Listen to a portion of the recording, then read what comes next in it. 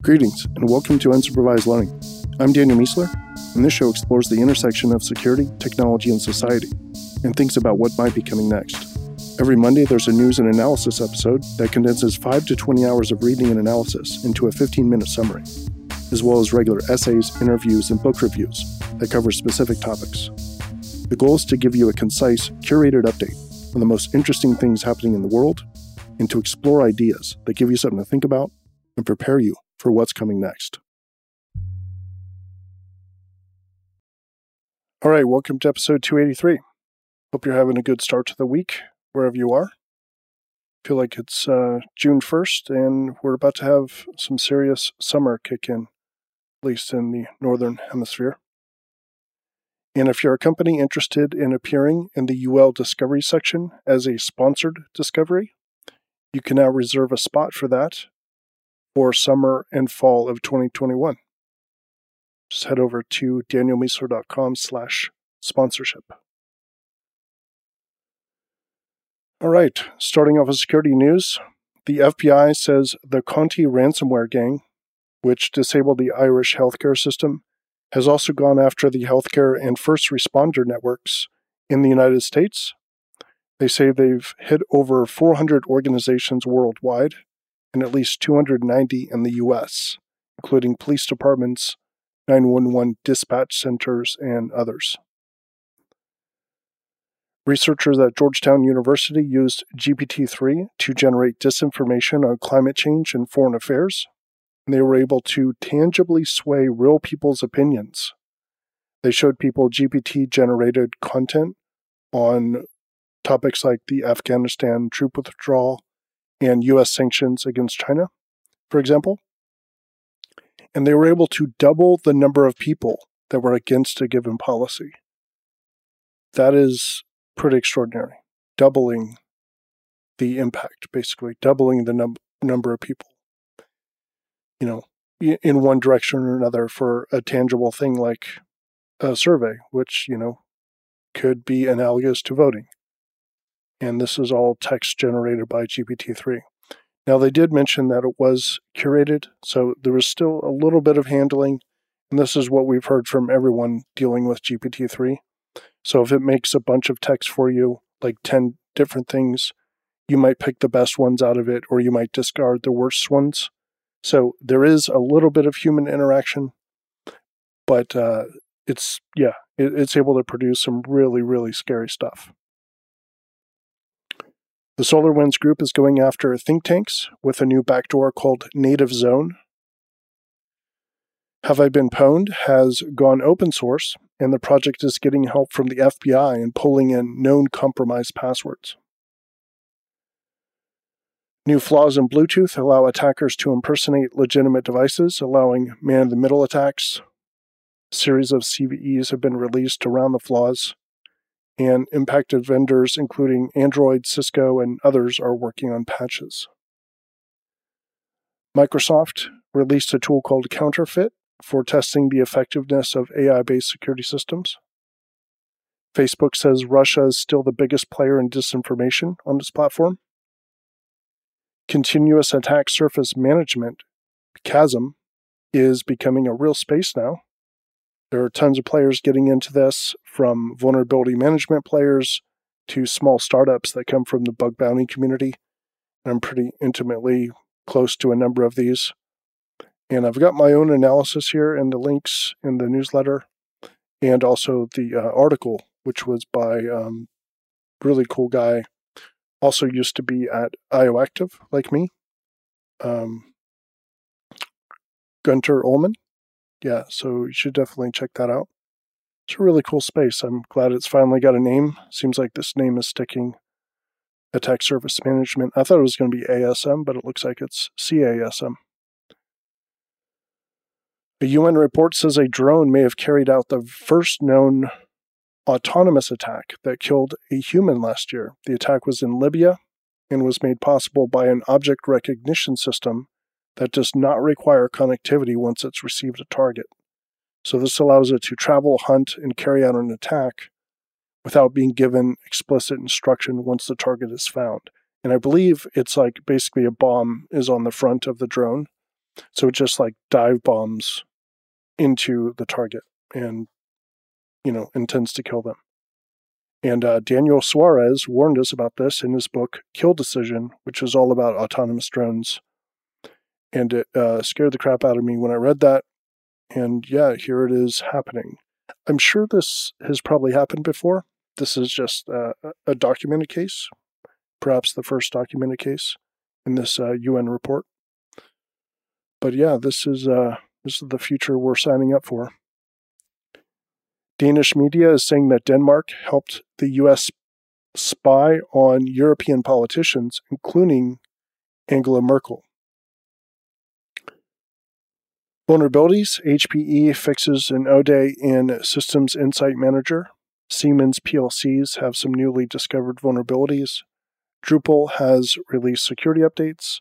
And VMware vCenter has a critical RCE.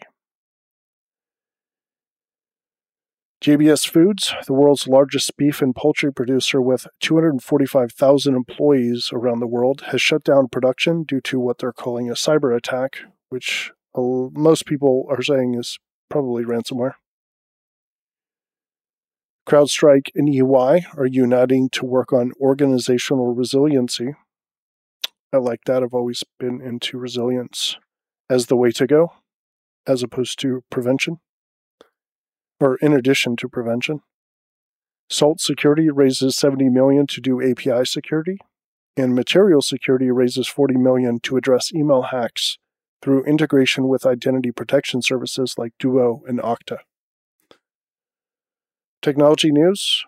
Microsoft is teasing a new version of Windows, and the announcement could be soon, maybe even this week. Supposedly there will be major UI changes and updates to the App Store. I am hoping it has fewer ads. The Windows 10 ad situation is pretty gross to me. Microsoft has released a tool that lets you write basic code using the power of GPT-3. So you could tell it things like, find me all customers that start with the letter this, and it'll basically write you some SQL or SQL-like code. An AI system looked at 40 years of scientific papers and predicted 19 out of the 20 most impactful publications.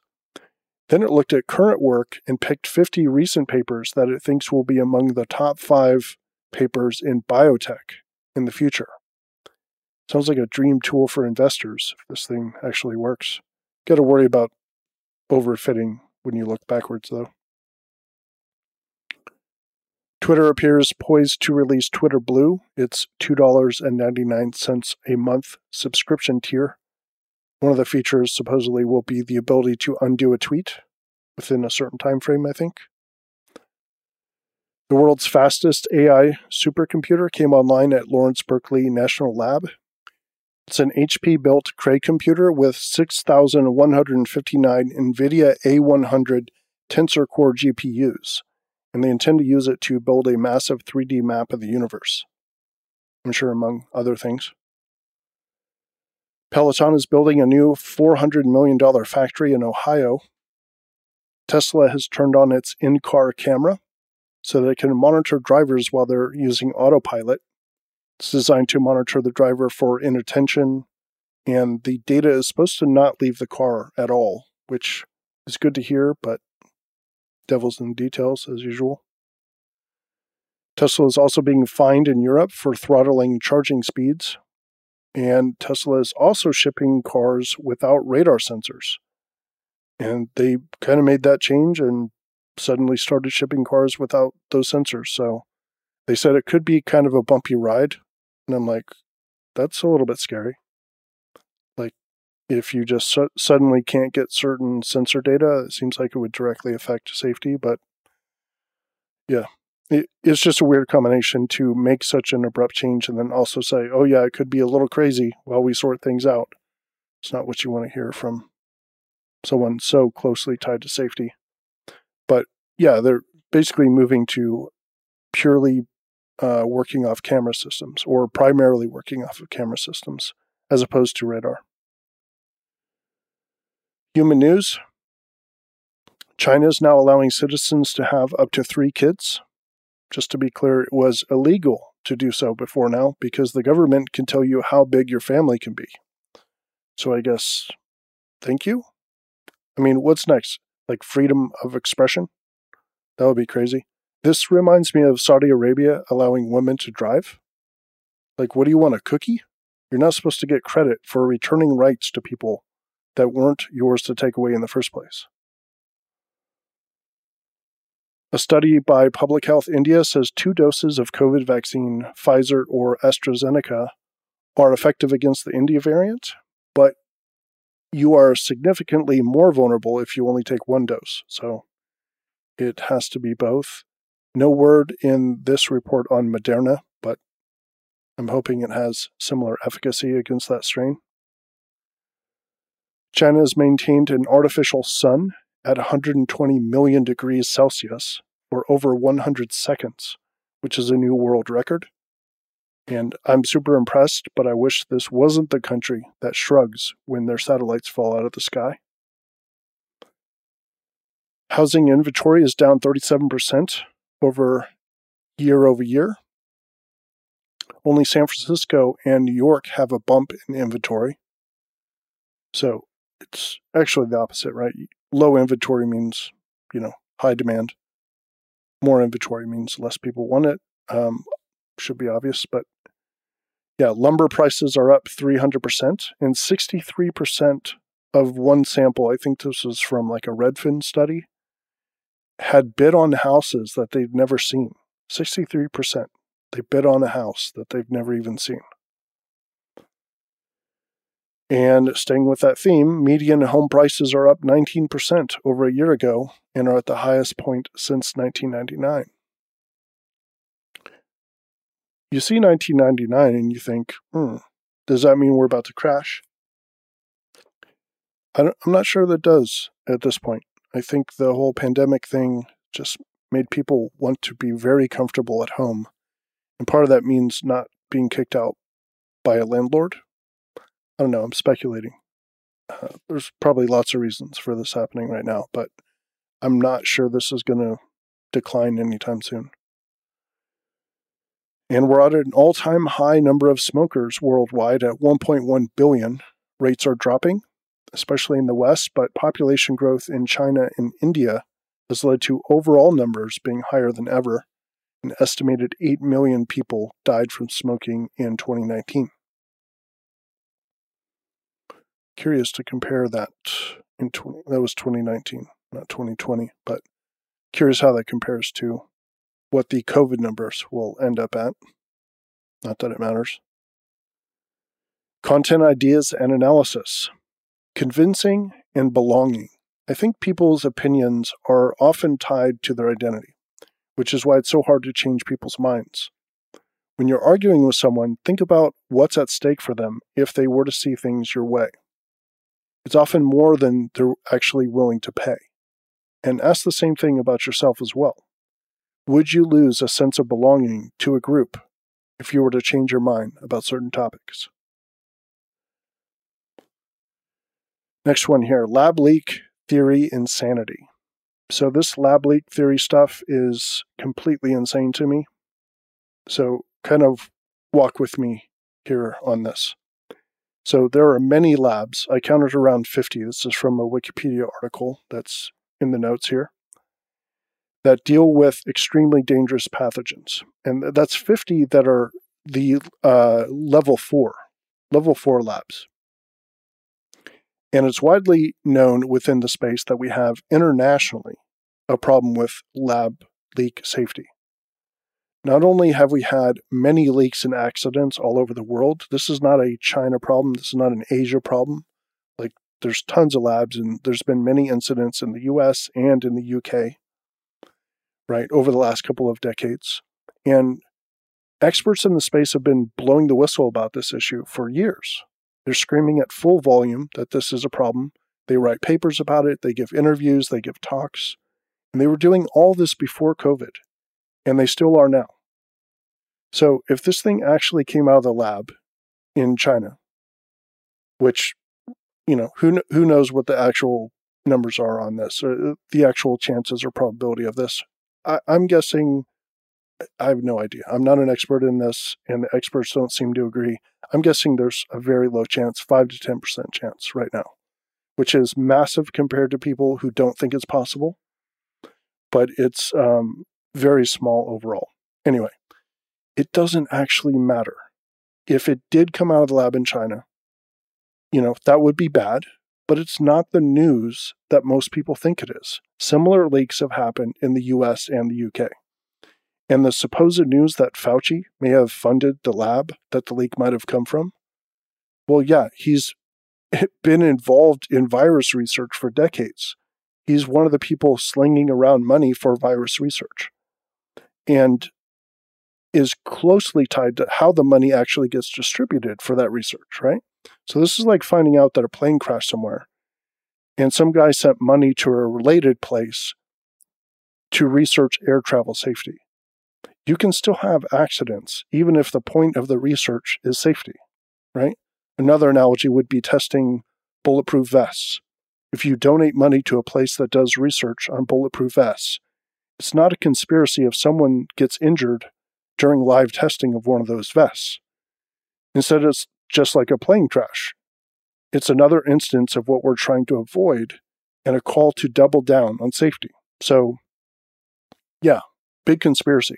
The guy who's famous for virus research sent some of his virus research organization's money to, among others, one of the labs that does, wait for it, virus research. It's like the biggest non-story ever. And that's assuming it even did come out of China. Like, there's just nothing to be learned here other than an NTSB type investigation where we're like, yeah, how do we stop this from happening? All right, notes. Just got done rereading Practical Vim by Drew Neal and redoing basically my entire Vim config, which is super fun for me. I started this journey by learning a ton more while writing this new Vim article. So I decided to reparse the book from Drew Neal and take notes again, which I did this like years ago when it first came out. And ended up changing everything. Also ended up looking at my ZSH config as one does. And ended up redoing all of that as well. I feel like this is like the tech version of a meditation retreat for me, or spring cleaning or something. Absolutely love optimizing my shell and Vim configs. Reminds me of walking into a bookstore and you smell all that paper or something. I don't know. Just feels like endless self-enhancement. And you know that in a year or so, you're going to do it again. You're going to find new tools. Like, for example, ZPresto was the thing for me for a long time. And I got off of OhmyZSH.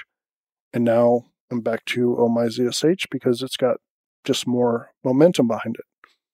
And same with the migration to NeoVim over regular Vim.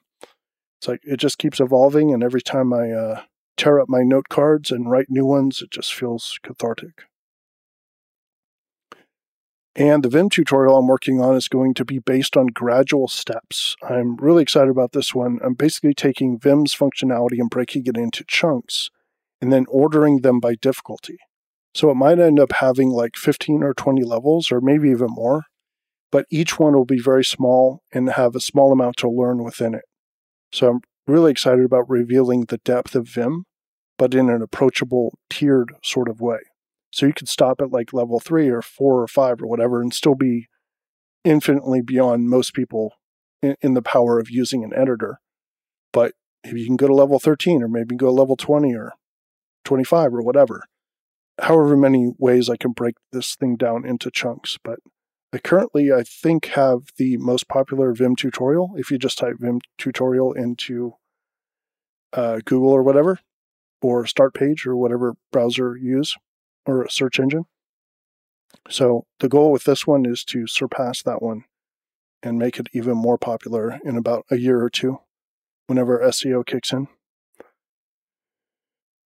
So that is exciting. Looking forward to having that done. It was getting close to being done, and then I just I don't know, I kicked over a rock and found more rocks that had Vim scribbled all over them. And yeah, it's been a rabbit hole, and I don't know, could be a couple more weeks before I get this thing out. Now I have to reparse everything I just took notes on and like reorganize that along with all my other knowledge. Anyway, it's going to be cool. I'm currently going through this free online course at MIT called The Missing Semester of Your CS Education. Pretty cool. It starts off with some shell stuff. This is the other reason I got involved in all this shell stuff. It all comes at once somehow. And I just renewed my Audible annual 24-book subscription for the third time in less than 12 months. Pretty sure I've read way over 60 books so far this year.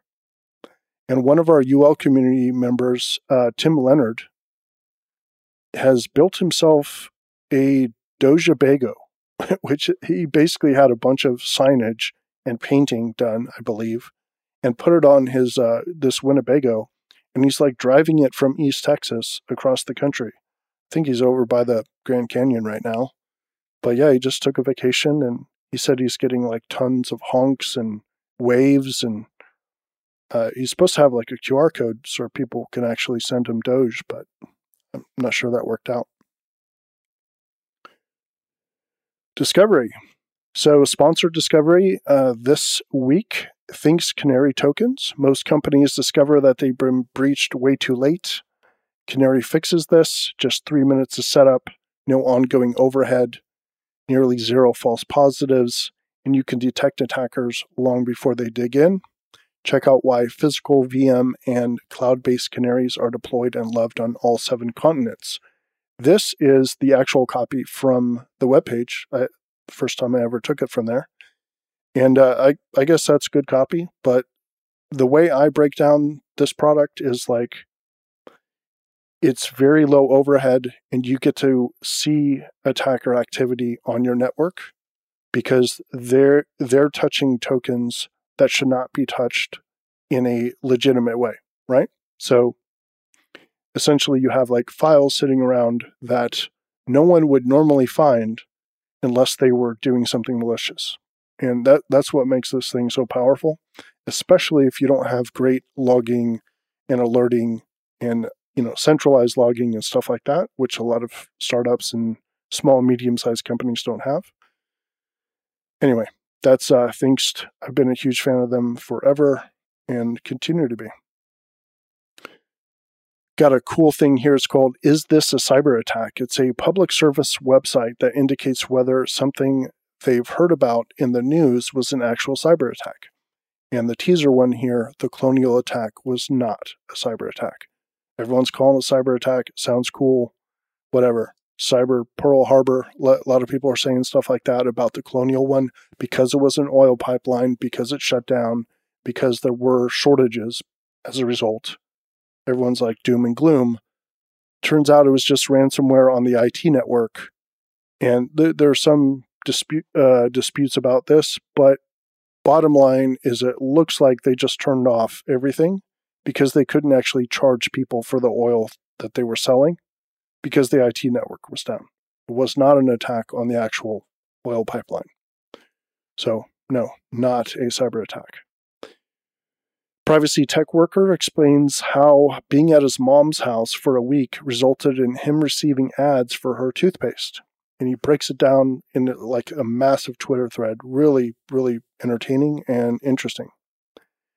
Secless 2021.2 release.